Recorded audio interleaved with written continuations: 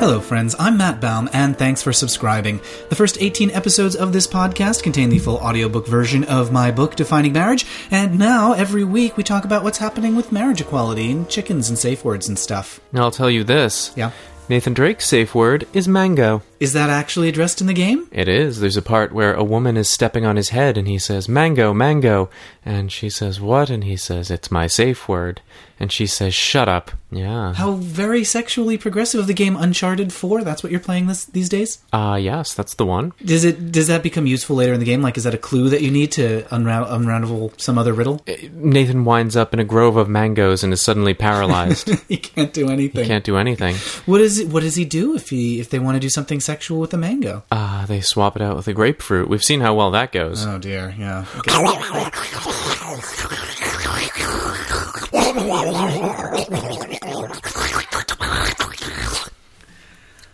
That's how it goes. We've tried it, haven't we? We haven't. Have we? I never know. I never know what happens. You don't know what fruit has accosted you. Yeah. Apparently last night I was whimpering because I was having dreams about difficulty putting on my pants. What was that difficulty?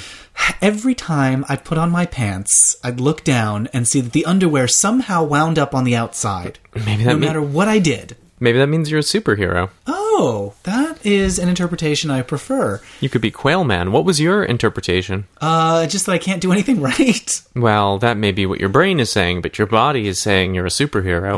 Up Super and away. Grover. Of all the superheroes. Because he was a hero who couldn't do anything right.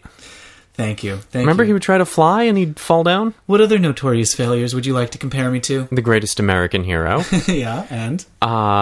Diaper Man from The Mighty Heroes. Wasn't he successful? In his way.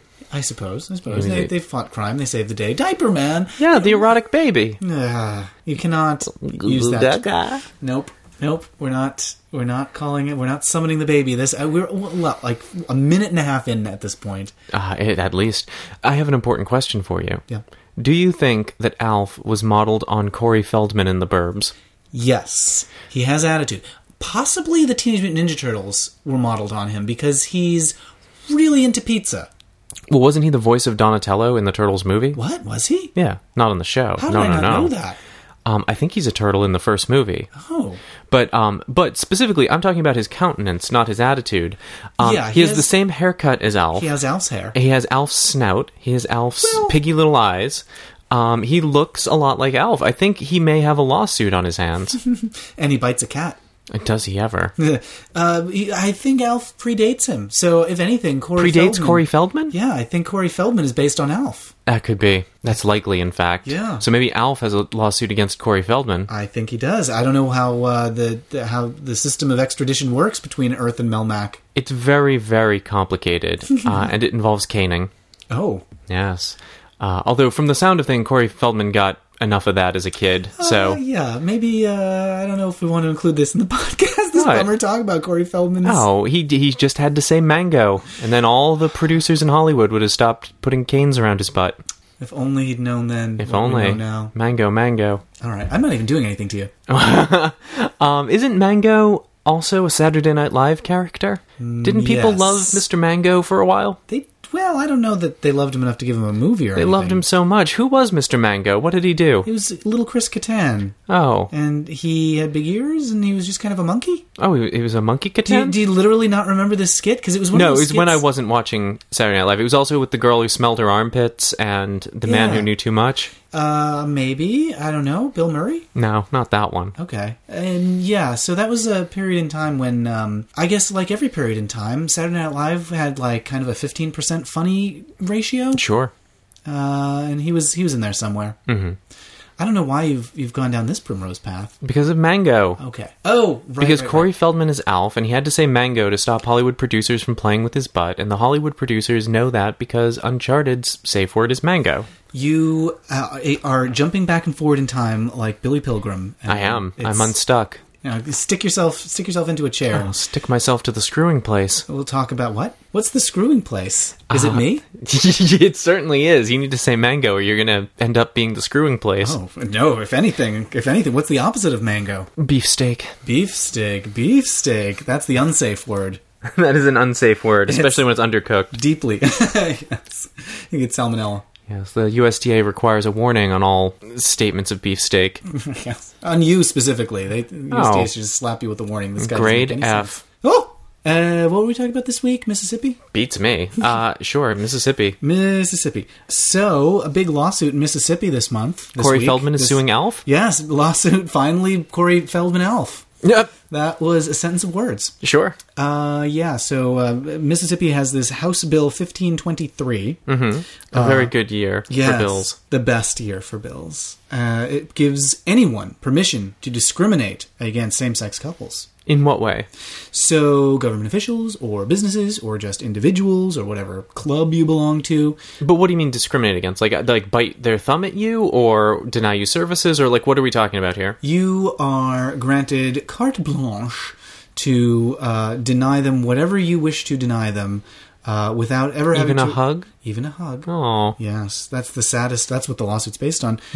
Without running afoul of any sort of penalty. The government cannot penalize anyone for denying any kind of service to a person on the basis of the belief that marriage is between a man and a woman. Okay, but this wording, it's always so confusing to me, because Yes, it's not denying service because they're gay necessarily. Exactly. But on the belief that marriage is between a man and a woman. So it's not like you see someone who, I don't know, is wearing a rainbow tiara, and you kick them out of your diner because you don't like gay, right? Like, you can't do that. I don't think so. Maybe you could make a case for it, being like, well, it just made me think of gay marriage. Right. So is this mainly one of those dumb cake and florist bills where they don't have to serve someone, or somebody who owns an event hall doesn't have to rent their hall?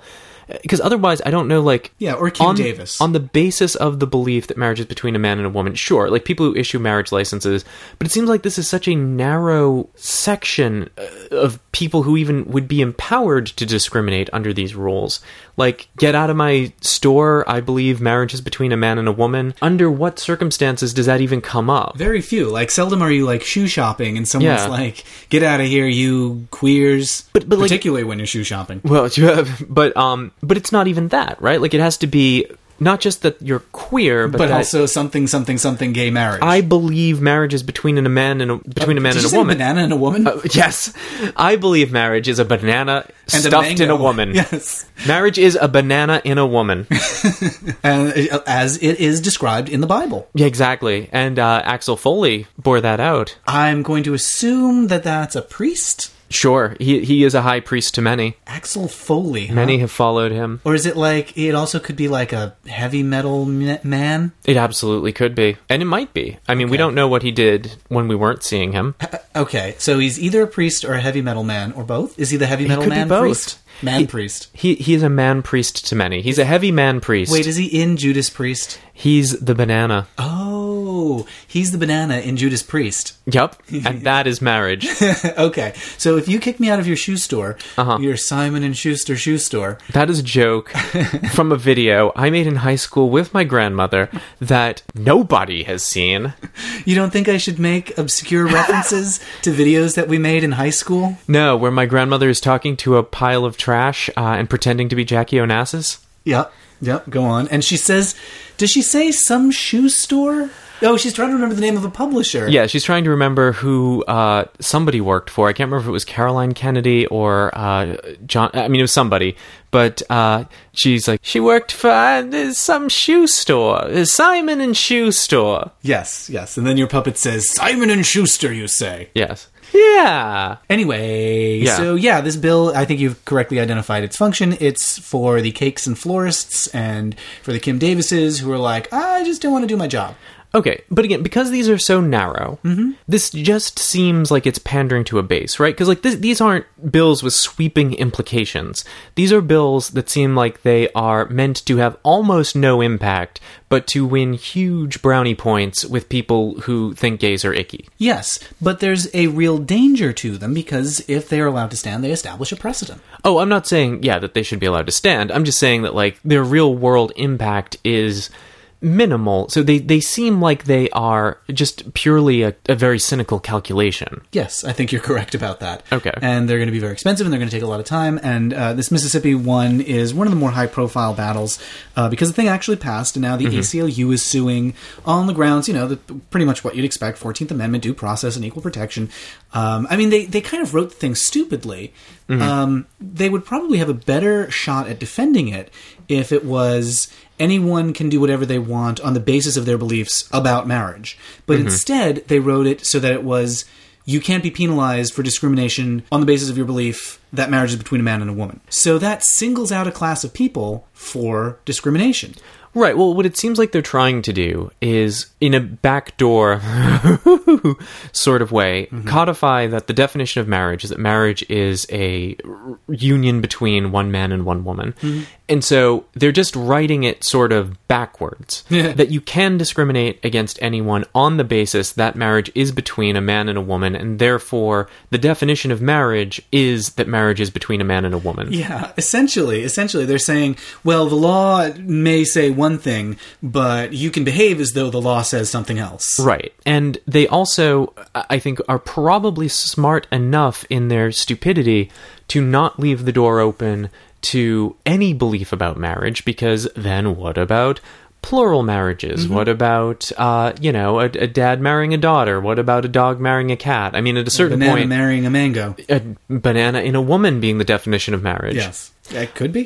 So I think that they want to make sure that what the law is saying is that marriage is a union between one man and one woman and not open to anything else. Yeah. Marriage can't be anything other than that. And so you are free to discriminate on any other interpretation of marriage. Correct. Okay. And the impact of this law will probably be fairly minimal. When you have a Kim Davis come along, the law would protect that person. But it's very seldom that actually happens. Right. There's a case in Wyoming right now involving a... I'm not sure what her job is exactly. It's one of those strange positions that's like county magistrate or something like that. That's just like a weird term. But her name is Ruth Neely.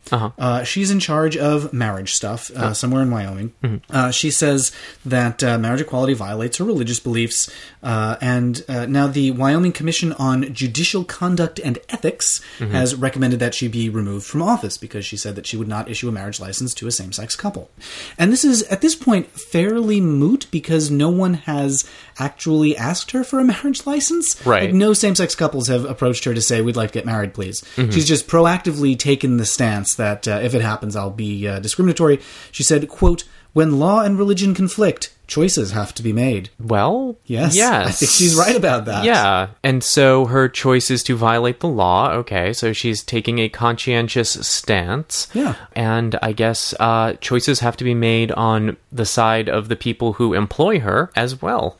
And I'm not even, I'm having real difficulty even seeing her side of that because it's like, what would she have us do? Like, when law and religion conflict, I guess you gotta side with religion. Well, I think some people do feel that way, but then whose religion? I mean, just hers or anyone's religion? Because there are a number of religions who have practices and beliefs that probably are not in accordance with hers, and would she want government officials with those beliefs to be able to do as they please? Yeah, and so when law and religion conflict, there are contexts where it is acceptable to side with religion. She could, for example, work for a nunnery. I don't know. There are places where you can make a choice. You can opt for religion, and that's okay because that's what your job is. When you're a magistrate or a county clerk or whatever these government officials are that want to refuse marriage licenses, you're working for the law, so... Right, and when one of the first of the laws is that the government shall make no... Wait, how's it go? What is it? It's that Congress shall make no law regarding the establishment of religion... Pertaining to the establishment of religion or restricting the due process thereof. Right, and the... sorry, I have that a little wrong, but that's the general... That's the gist. And for hundreds of years, the interpretation of that has been that laws that enshrine one particular religious belief are not constitutional. Yeah. Because that would be the establishment of a religion as law. So unless every religion gets to have its beliefs made into law... which would be quite a hodgepodge, because then you have religions that disagree about things. Sure, and it's also... I don't understand why same-sex marriage is the hill so many of these people want to die on. there are so many things that are in violation of Christian beliefs that are just commonplace parts of society. Mm-hmm. Why is same-sex marriage something that's only tangentially referred to? I mean, the marriage isn't, but, same-sex relationships are only tangentially referred to in the New Testament. Why is that the one? Why is that the one that they have to take a stand on? I don't know. Is it because people have a visceral, icky reaction to the thought of butt sex? I think it is. Is it because it involves bodies and the control thereof? I think it's that too. So, what are some Christian beliefs that would be easier to find consensus on, but that nobody wants to talk about? Usury. Ooh. You're not allowed to charge interest. Oh, whoops. Usury was illegal under the church, and so people who lived under the Catholic Church couldn't run banks that charged interest, which makes it hard to run a bank. Sure. Because most banks are sort of premised on the idea of money lending and interest. Mm-hmm. And so more recently, because it became necessary to run banks, usury was redefined. People took God's law about usury and redefined it to mean excessive interest.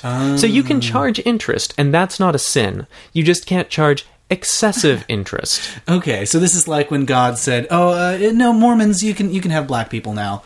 Yeah. God at some point was like, no, Bank of America, it's all right. Oh, well, I don't think God said that. I think the idea is just that we came to understand God had always meant that usury was excessive interest. So God was just looking down on us and being like, look at these knuckleheads, can't get a banking system together, I'm fine with it. Yeah. I mean, it's like, wait a minute, interest is cool, just not too much, okay? Just a little bit. That's really funny, because you always hear about, like, the pigskin thing or not wearing polyester. And... Mm-hmm. Yeah, usury. You can't charge interest. Yeah, good to know. If she really wants to take a stand, she should pull all her money out of the banks, which are sinful, and stuff them in her bra. Oh, ooh, okay. Yeah, and then the richer she is, the richer she'll be upstairs, if you know what I mean. Sure.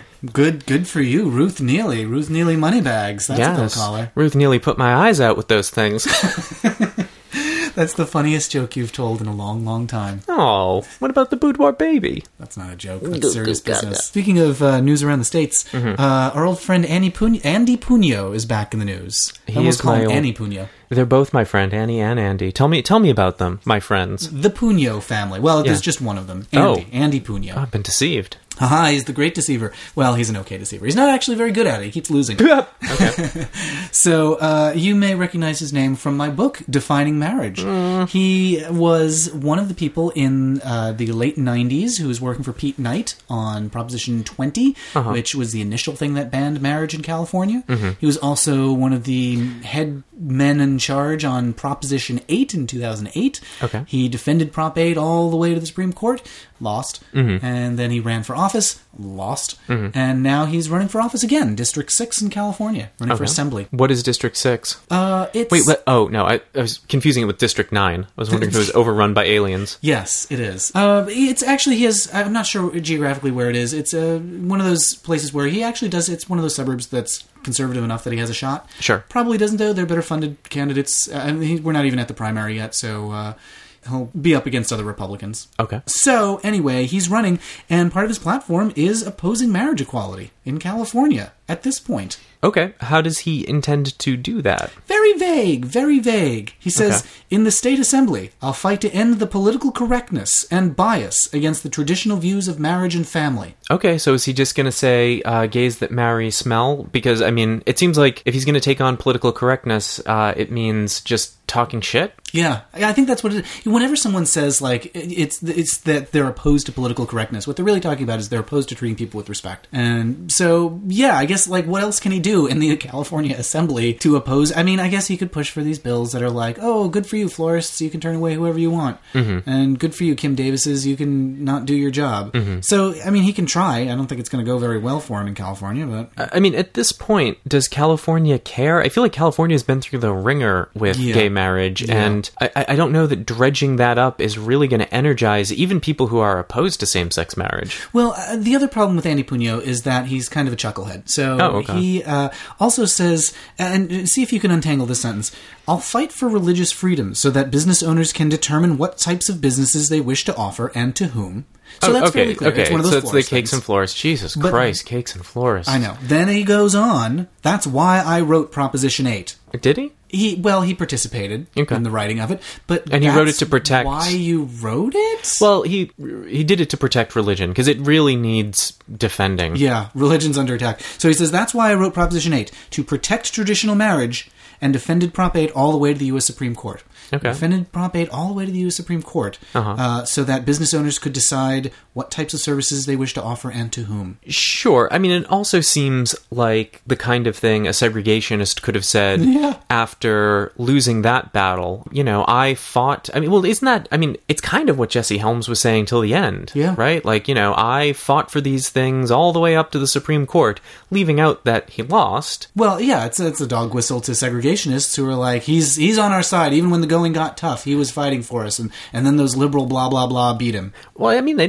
didn't. He kept getting elected. But, I mean, I guess he lost on that issue. Yeah. But it's the same kind of thing, right? Like, that businesses should be free to decide who they want to do business with. Yes. I mean, whatever kind of segregation you're talking about, whether it's about gay people or people of color or people of different religions or what have you, to say that businesses should be free to exclude whoever they want... I mean, it's just straight up saying segregating. Businesses should be free to segregate. Yeah. And if you believe that, then, I mean, it would be interesting to hold someone's feet to the fire and say, like, so do you believe in segregation? Because if they say no, they just believe in people's ability to discriminate based on a belief, then they're saying the same thing. They would say, segregation is morally wrong, and having a belief about same-sex marriage isn't. They would say that segregation... I mean, I realize that this is fraught with problems. Yeah. That they're like, segregation was based on a misinterpretation of the Bible. No. Not just... You are segregating. You are segregating into a group of people you will serve and a group of people you will not serve. Mm-hmm. So I'm not talking about, like, capital S segregation of the early 20th century.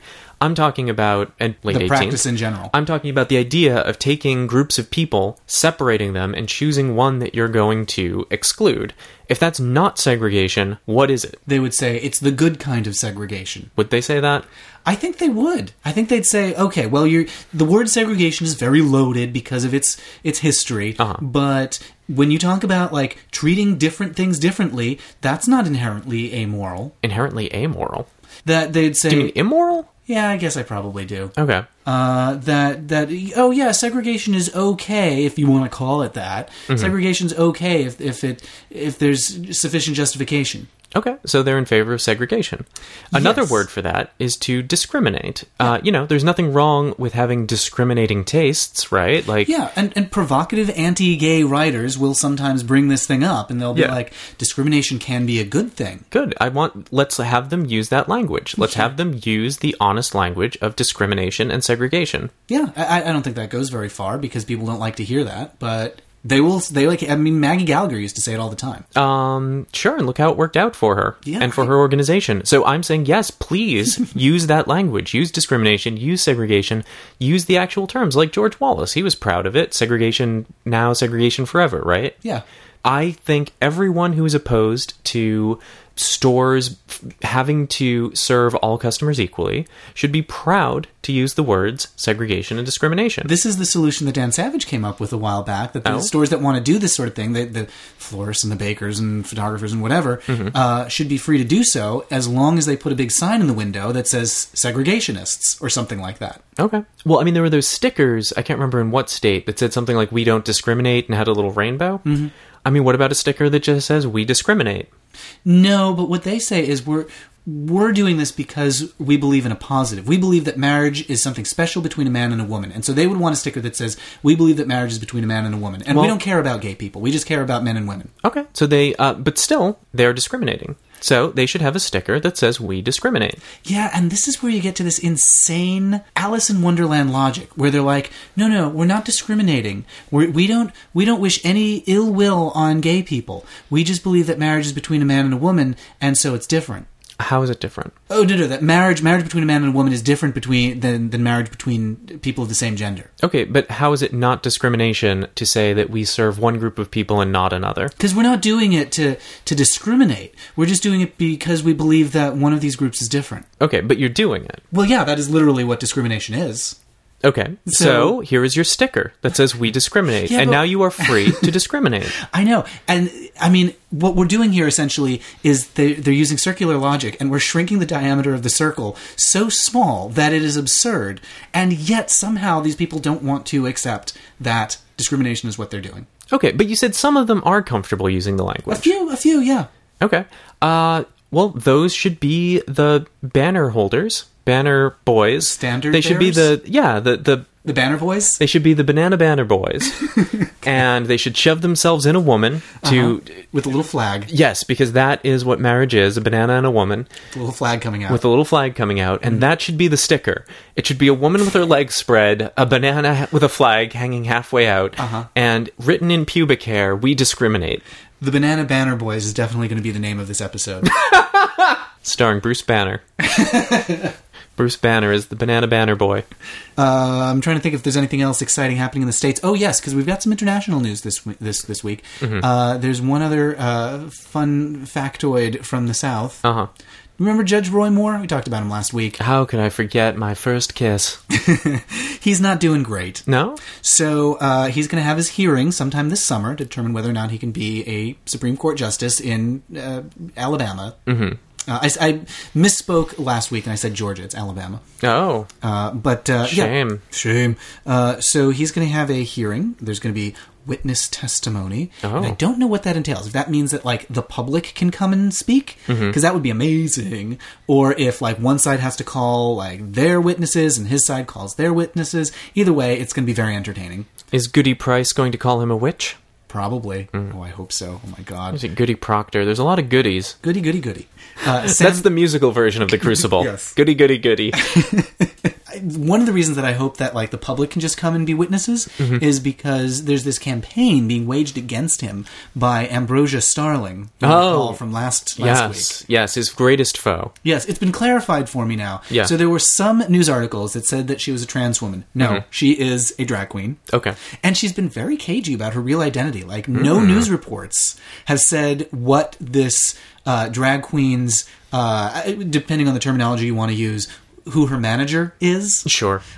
So we don't know what man is pulling the strings behind the scenes of Ambrosia Starling. And Ambrosia's a local Alabama queen? Yes. Very good. I mean, she is fantastic. There was a wonderful Rachel Maddow segment where she talked about how the head of the legislative branch in Alabama, the governor Bentley in Alabama, and now the chief justice of the Supreme Court in Alabama are all under investigation for some scandal or another. And she's like, so we could be looking at a situation in the state where the head of every branch of government is out of office. And as far as I'm concerned, Ambrosia Starling should be in charge of all of them. Very good. Yeah. So I'm delighted by everything that Ambrosia's doing. So hopefully she gets to testify. So the options when the judicial hearing happens is Roy Moore the complaint can be dismissed, he can be disciplined, or removed from office. Okay. So removal from office needs a unanimous 9 vote. From who? Who votes? From a council that is composed of people in the judiciary and also lay people. Okay. So I was looking a few of these people up, and they're just like well-to-do people in the state. It's one of them is a retired real estate broker. It's just like citizens who have a lot of free time, and they're like, yeah, sure, I'm going to do some public service by joining this Judicial Inquiry Ethics Commission. Weird. Yeah, Okay. yeah. Often the way these things work is it's like favors, like appointment favors. Like, oh, thank you so much for organizing the phone bank or donating $10,000 to me. It's not supposed to work that way, but let's be honest, it does. So that's how often people wind up on commissions like these. Oh boy, I would be like, I will give you $10,000 not to put me on any commission. Please do not put me on a commission. So briefly, when we lived in West Hollywood, it was proposed that I apply for the Transportation Commission, and I was like, oh Jesus Christ, no, like it's unbearable just to go and speak at these things. I mean, so Would you have met George Takei? It's ever so slightly possible Because he was the pilot of the subway, right? He piloted it into the Delta Quadrant. Kind of, yeah. In the 1970s, when they were talking about building the subway in Los Angeles, he was the tiebreaker because he was on, I think it was the Transportation Commission or Council or something like that, and he had to cast a tie-breaking vote, leaving rehearsal on something early to cast a tie-breaking vote so that we could have in Los Angeles a subway that goes to a few places. It's reached Santa Monica now. They did a test run down to Santa Monica, so now you can go from... Goes right off the pier. Yeah, into the ocean. Good riddance. You can go all the way from Burbank to Santa Monica Beach now on the subway. Huh. Yeah. That route doesn't make sense for where most people live and work, but okay. Well, yeah, so you go from Burbank to downtown LA, and then from downtown LA out to Santa Monica. Sure, and why not? It takes 3 days, and it's an ox-drawn cart. Yeah. I mean, it is a long ride, but it's built. But Helmsman Sulu made it possible. Helmsman Sulu made it possible. Ooh. I had the privilege of thanking him for that at one point at a fundraiser for the Prop 8 case. It's Matthew. Yes. Hey, I don't think he remembers me, but as I was walking him from one part of the fundraiser to the other, I thanked him for casting that vote and that I ride the subway all the time. And I said, "Oh, you know my checkered past." No. All right, we're not going to do Sulu impressions at each other for the rest of this podcast. Sulu, you can find him on Hulu. So yeah, he can either be disciplined, dismissed, or disciplined, removed from office, or the charge is dismissed. Okay, so what are the odds of each? It is real hard to say. I will say last time he got into this pickle, Yeah. He was removed from office. There was a unanimous vote that he had acted improperly and putting the Ten Commandments on the lawn. And I think it is pretty damn clear that he has acted as improperly this time. Sure, but if they need a unanimous vote, what if there's somebody who is sympathetic to his religious point of view? Yeah. Then, I mean, I assume the same could have been true with the Ten Commandments, but it seems to me like more of a clear case of settled law. Putting the Ten Commandments like in a courthouse environment, it seems like it goes back to just sort of the origins of the First Amendment. Well, whereas, kind of like it's the Scopes monkey trial, essentially. You know, yeah. And I think this is something that someone could feel justified in having a contrary opinion. Yeah. Especially in the context of that Ten Commandments thing, because there was like ruling after ruling after ruling there. Right, and this is a new thing that people are still all heated and worked up about. So it may be more likely that we'll have a disciplined daddy. And what does that mean? Because he doesn't, like, he'll just... Whatever the punishment is, he'll just, like, if it's a fine or a probation or something, he'll just do it and then just keep doing what he's been doing. So it's really vague. I've been trying to get to the bottom of this. Discipline can mean suspension without pay. It can mean censure, which is essentially saying, we don't like you. Right. Or it may be, quote, sanction as may be prescribed by law. Well, gee whiz. Does that mean like tar and feathering? Or molasses and spooning? Or just he has to spoon in bed with gay men. Oh my god, that would be so great. It's just they get a giant bed and they get Yoko Ono back from the grave. Ambrosia Starling. And Ambrosia Starling. With Ambrosia Starling. Yes. Yoko Ono's still alive. Shh. Don't tell her. She's going to do a real bed-in with Roy Moore and Ambrosia Starling. Mm-hmm. I always almost call her Ambrosia Salad. Well, that's probably... I think that's what not it's an accident? Probably based on, but why not call yourself Ambrosia Salad? Like, why Starling? I don't know, and then you could toss the salad. It's a whole bit. Ugh, gross. Although Ambrosia Salad's made of marshmallow, isn't it? Is it? I don't know.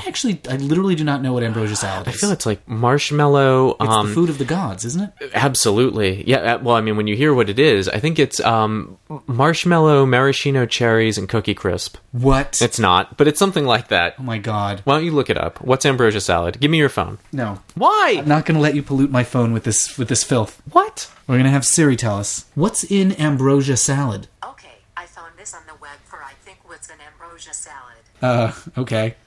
Close enough. According to Alton Brown, whom we trust... Kind of. What do you mean, kind of? What would you, like, not give him your wallet He's got to hold? those piggy Cody Feldman Alf eyes. No, he doesn't. It's not Cody. It's not Cody. Cody Feldman? He's coded. Okay, so when I tapped the Bing result, it just brought me to a literal blank webpage. So, good job, Bing. Why is Bing your search engine? Because that's the default on the... you can change it. Siri, no, you have to... You can't. Yes, can't you with can. Siri. No. What? Oh my god, we're not getting into this on the podcast. Tell me more. No, I don't want a Bing. You have to... If you want her to search Google, you have to specifically say, Siri, search Google for blah, blah, blah. Give her to me. I want to put a banana in her. No. Why? I need to know what Ambrosia Salad is. Oh. Search Google for a recipe for Ambrosia Salad. Searching Google for recipe for Ambrosia Salad. Yeah. All right, here it comes. It's loading, but it's in airplane mode, so no, it's not. Oh my god, it's hideous. Yeah. Oh no, it looks like marshmallows and corn. Oh, maybe. Oh no, this is horrible. Oh my god, it's like mayonnaise and marshmallows? That what could be. is this? It's what comes out of your butt. Okay, wait. That is not what comes out of my butt. Sure is. It's the food of the gods. Oh, no, I'm really upset. This is like a distressing... Do you remember when I cried because I found a rotten pepper in the fridge? I remember when you cried because your underwear was on the outside. It was last night. It was horrible. I was moaning for help and you didn't help me. Actually, you did. You wrapped your arms around me and you were very supportive, even though you had no idea what was going on. Never. Okay, this is revolting. What is it? It's half a cup of heavy cream. Delicious. 4 ounces of sour cream. Oh. Because no dessert is complete without sour cream. 6 ounces of mini marshmallows. This isn't a dessert. This is a side to go with, like, your steak. A cup of clementine orange segments. Okay. A cup of chopped pineapple. Uh-huh. A cup of freshly grated coconut. Uh-huh. A cup of toasted chopped pecans. Uh-huh. And half a cup of maraschino cherries. I knew the maraschino cherry was involved somehow. Oh my god, this is like that horrible Barbara Streisand recipe. Do you remember that one? That it was 1 part nose, 3 parts voice, and all boob. No. There's Barbara Streisand's. Well, hold on, I'm searching for it here. Her marshmallow coffee ice cream thing. No. Do you not remember when I was posting? Like somewhere, I don't remember how I found this thing. Someone had posted a link to an old recipe that she had like contributed to a recipe book. Okay, here it is. Oh, the recipe for Barbara Streisand would have butter because she's like butter. The son's a ball of butter. Yeah, and she's her own son. Yeah. Okay, so her recipe for Barbara's instant coffee ice cream. 24 marshmallows. You have to count them. Count 24 marshmallows. Okay. A cup of milk, a teaspoon of instant coffee, and a cup of heavy cream, chilled. Is the instant coffee prepared, or is it just the powder crystalline form? The crystals. Okay. So turn your refrigerator to the coldest point. Sure. That's how this begins. Uh-huh. Pour milk into a saucepan, heat, and gradually add the marshmallows. Mix until the mixture is smooth. Add the instant coffee. Okay. Let it cool a bit. Whip the cream until stiff. Mix cream and marshmallow mix together and pour into empty ice cube tray. Ugh. Freeze. Barbara likes this with pretzels. She doesn't. No person has ever served anything like this to Barbara Streisand. First of all, it's sort of like the wrong way to make fondant. Okay. So when you melt a marshmallow, it becomes super crazy sticky. Okay. Like horrible throw out your saucepan sticky. Okay. You have to do it in a nonstick or you'll resign yourself to having a terrible time in the kitchen.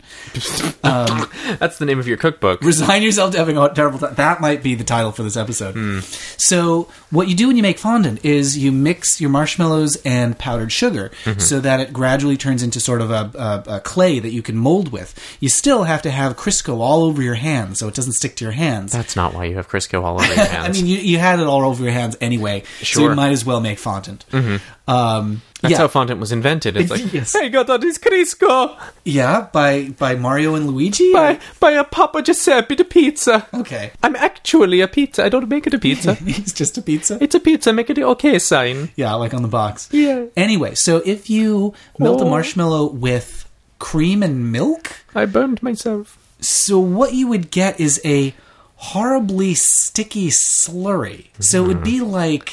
If you whip me until hard, I'll make a sticky slurry. It would be vomitous. And then you freeze it. But dairy doesn't freeze well. No. So you would get a horrible separation here of like this ice cube skin. Oh my god, it would just be horrible. It would be the worst. Do you remember Jell-O pudding pops? Yeah. They were good. Yeah, but that's totally different. That is totally different. Now, see, we need to go with Bill Cosby's recipe, not Barbara Streisand's. Oh my god, that's what this is trying to be. Well, I think it's maybe something similar. It's not ice cream. Ice cream is a total lie in there. Yeah. First of all, this has nothing to do with ice cream. Yeah, Barbara Streisand is the great deceiver, Jell-O not pudding pops. Ponyo. That is dairy and gelatin, right? It's probably non-dairy creamer with just a little kiss from Bill Cosby. No, thank you. Just a little... Speaking of Italians. Yeah, Bill Cosby. Yes. No, you were talking about Giuseppe on the pizza. Giuseppe is the pizza. Oh, Giuseppe is the pizza. Yeah. So Giuseppe the pizza can now get married. No, he can't. He can get a civil union. Oh. Yes. So Italy is the last country in Western Europe to adopt civil unions. Mangia. Okay. I don't know if that's Italian or not. I think it is. I think it means eat. Yes. Eat Giuseppe. Eat Giuseppe. Oh no, on his Mangia. wedding night. Oh. That's what he wanted. So Italy now has, is going to have civil unions in July, unless there's a referendum to repeal. But support is generally pretty good for civil unions, surprisingly. It passed one of the chambers of the legislature, 372 to 51. Okay. So pretty good. Sure. Not bad. I mean, considering that, like the Pope lives in Italy. Were they voting during a Bunga Bunga party? Oh, maybe. Silvio Berlusconi knows how to have a good time. Well, if you have burlesque in your name, you might as well have a Bunga Bunga party. Yes. Ooh, girl. That's a civil union. That's Sylvester Burlesque's greatest quote. Ooh, girl. Yeah, but in Italian. Yes, Sylvester Burlesque. That's his name, right? Sylvester Burlesque. Yeah. Sylvester Burlesquer. So, yes. Could you put pony at the end of that somehow? Sylvester Burlesque Pony? You could. That's his horse. Yeah. Okay. Good. Sylvester Burlesquer met Chester the Molester while riding on a pony. This is the worst. He stuck a child in his hat and called it macaroni. Okay. This is not going in your book of children's poems. Why? It's inappropriate for the boudoir baby. I almost called him the burlesque baby. The burlesque baby is the boudoir baby's boyfriend. Oh no. This is an unstable family. Sylvester Burlesquer and Chester the Molester went riding on a pony. They ran into the boudoir baby and they Go on. sold him to Joseph Coney. Okay, good. Joseph Coney 2012, Coney 2012. Here comes Silvio and he's got a pizza manja. I don't know what to call this episode now because Silvio Burlesque Pony is a pretty good name. It's not. It's great. You're great. You've done a great job. He's a human pantomime horse. Yep. He breaks into two halves. Yep. What else were we talking about? Oh, Australia. Oh, Yes. That again. Australia still making the news. The old plebiscite, the land of the plebiscite. Exactly. I'm so happy that you remembered that from a previous episode. So we're coming up on the plebiscite, maybe. July is the election between Prime Minister Malcolm Turnbull and Bill Shorten. Okay. Isn't that a character from Hairspray? Malcolm Turnbull? Oh. It's certainly, you're thinking Turnblatt. Yes. But it sure sounds like Malcolm Turnbull certainly sounds like a John Waters character. Or from Matilda. There's a Trunchbull and a Turnblatt. Do you think Trunchbull and Turnblatt ever went to town riding on Silvio Berlusconi? Yeah, I hyphenated their names because it sounds beautiful. They passed by Chester the Molester and ate some macaroni. Good.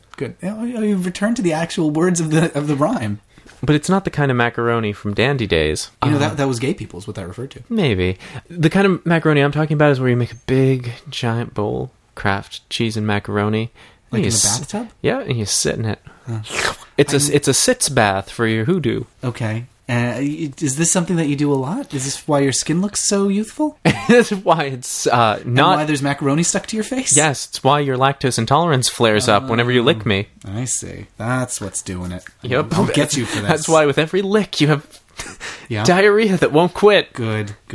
Anyway, Australia. Having that election, then maybe a plebiscite. Turnbull wants a plebiscite. Bill Shorten wants legislation. Mama's little baby loves Shorten. Does Mama want him to win? Either one would be fine for gay marriage. I don't know enough about the... Bill Shorten would obviously be better because then we wouldn't have to vote. We'd just have legislation. Right. But, I mean, they're both in favor of marriage equality. It's just a matter of one's more courageous about it than the other. Weird. Yeah. Okay, so they both... so I thought the people putting forth the plebiscite were hoping in some way to obstruct gay marriage, but they're not. They just don't want to be responsible for it. Exactly. They want power. Yeah, so it's shitty. So Brisbane is calling on the federal government to legalize marriage equality. Okay. That is a motion that was moved by a man named Lord Mayor Graham Quirk. Perfect. Yep. I love him. Yep. Love everything about him. I bet you thought that we'd gotten our fill of weird names on this episode. I've never got my fill. Lord Mayor Graham Quirk. Uh-huh. A few years ago, he refused to fly the rainbow flag, and now he supports marriage equality. I see. Strongly. Is it because he got a little smooch from Roy Moore? That might be it.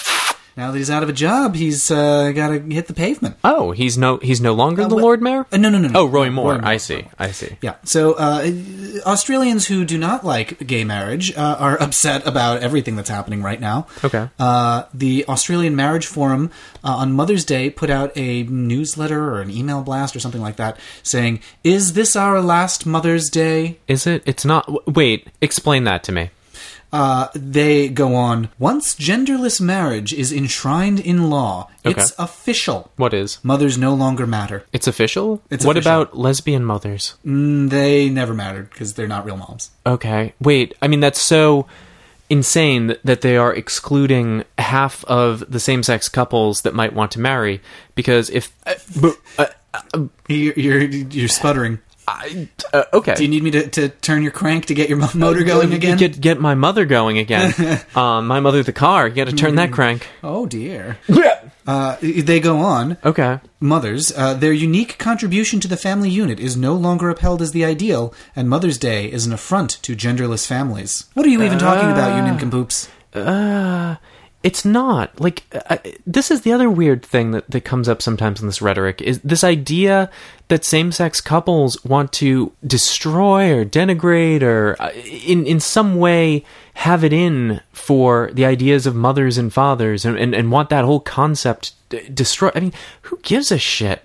You run your family the way you want and leave us the fuck alone. Yeah. You're pretty sure you can still have Mother's Day. Yeah.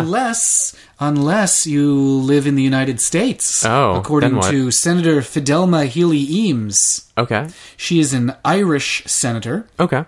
She says, "Happy Mother's Day all.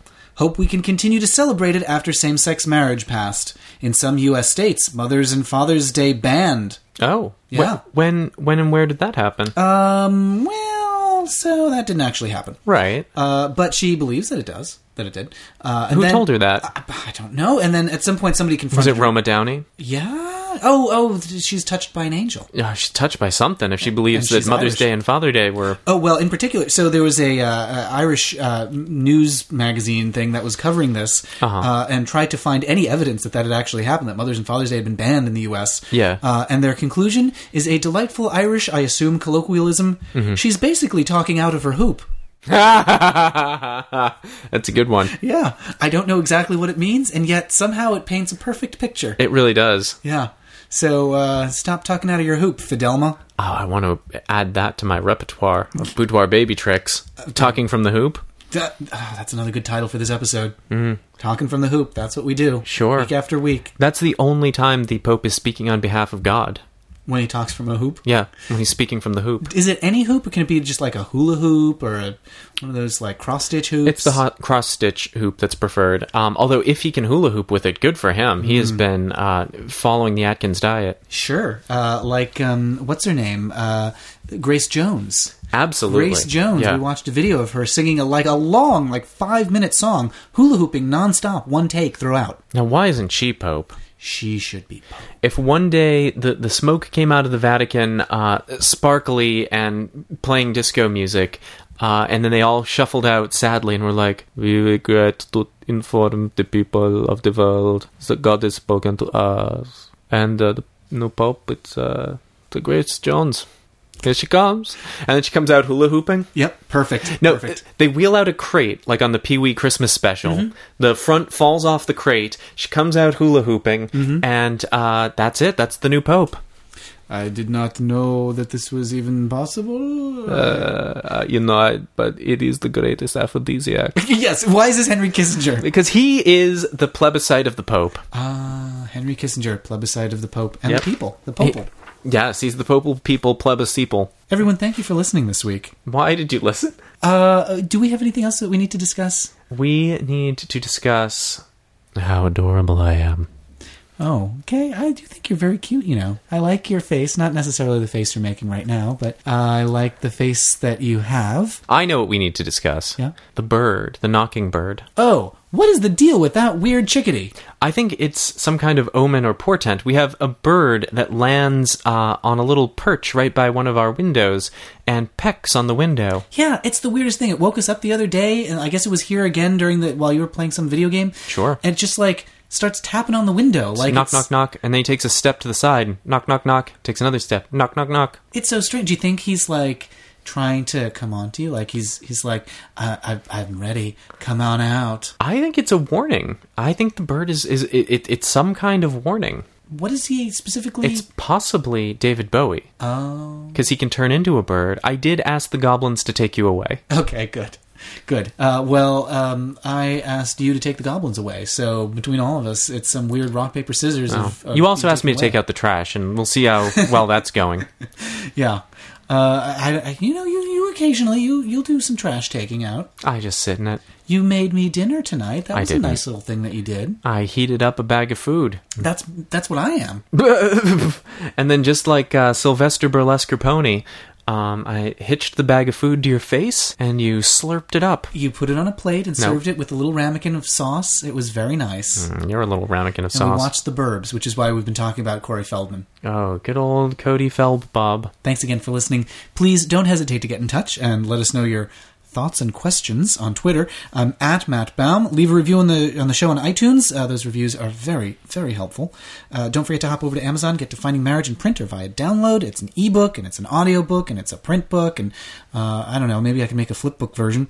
If you do get a copy on Amazon, please do leave a review. That would be very lovely. Check out my podcast, The Sewers of Paris, for revealing personal stories about entertainment that changed the lives of gay men. This week, wait, I'm going to interrupt you. No, you can't. I'm interrupting your flow. Sewers of Paris is 2 reviews away from a nice round number. It's been at 198 for quite a while. Oh. And if people loved you, yes, they would go to iTunes, and they would, 2 people, that's all it would take. Go to iTunes, go to Matthew's other podcast, The Sewers of Paris, not this one, the one that is good, and leave 2 reviews so he can have a nice round number, a 2 with 2 perky bosoms next to it. Oh, I can stick my cash in them. Sure. Just like Leave It to Beaver, or whatever her name was. Neely Von Pelt? I don't think that was You're nearly there. Yes.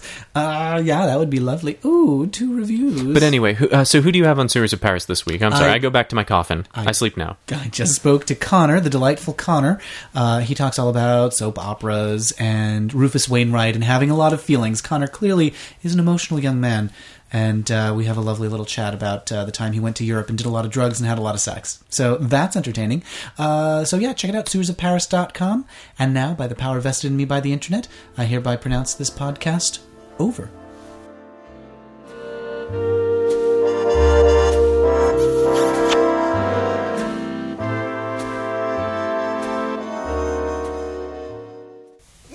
Pudding Pop!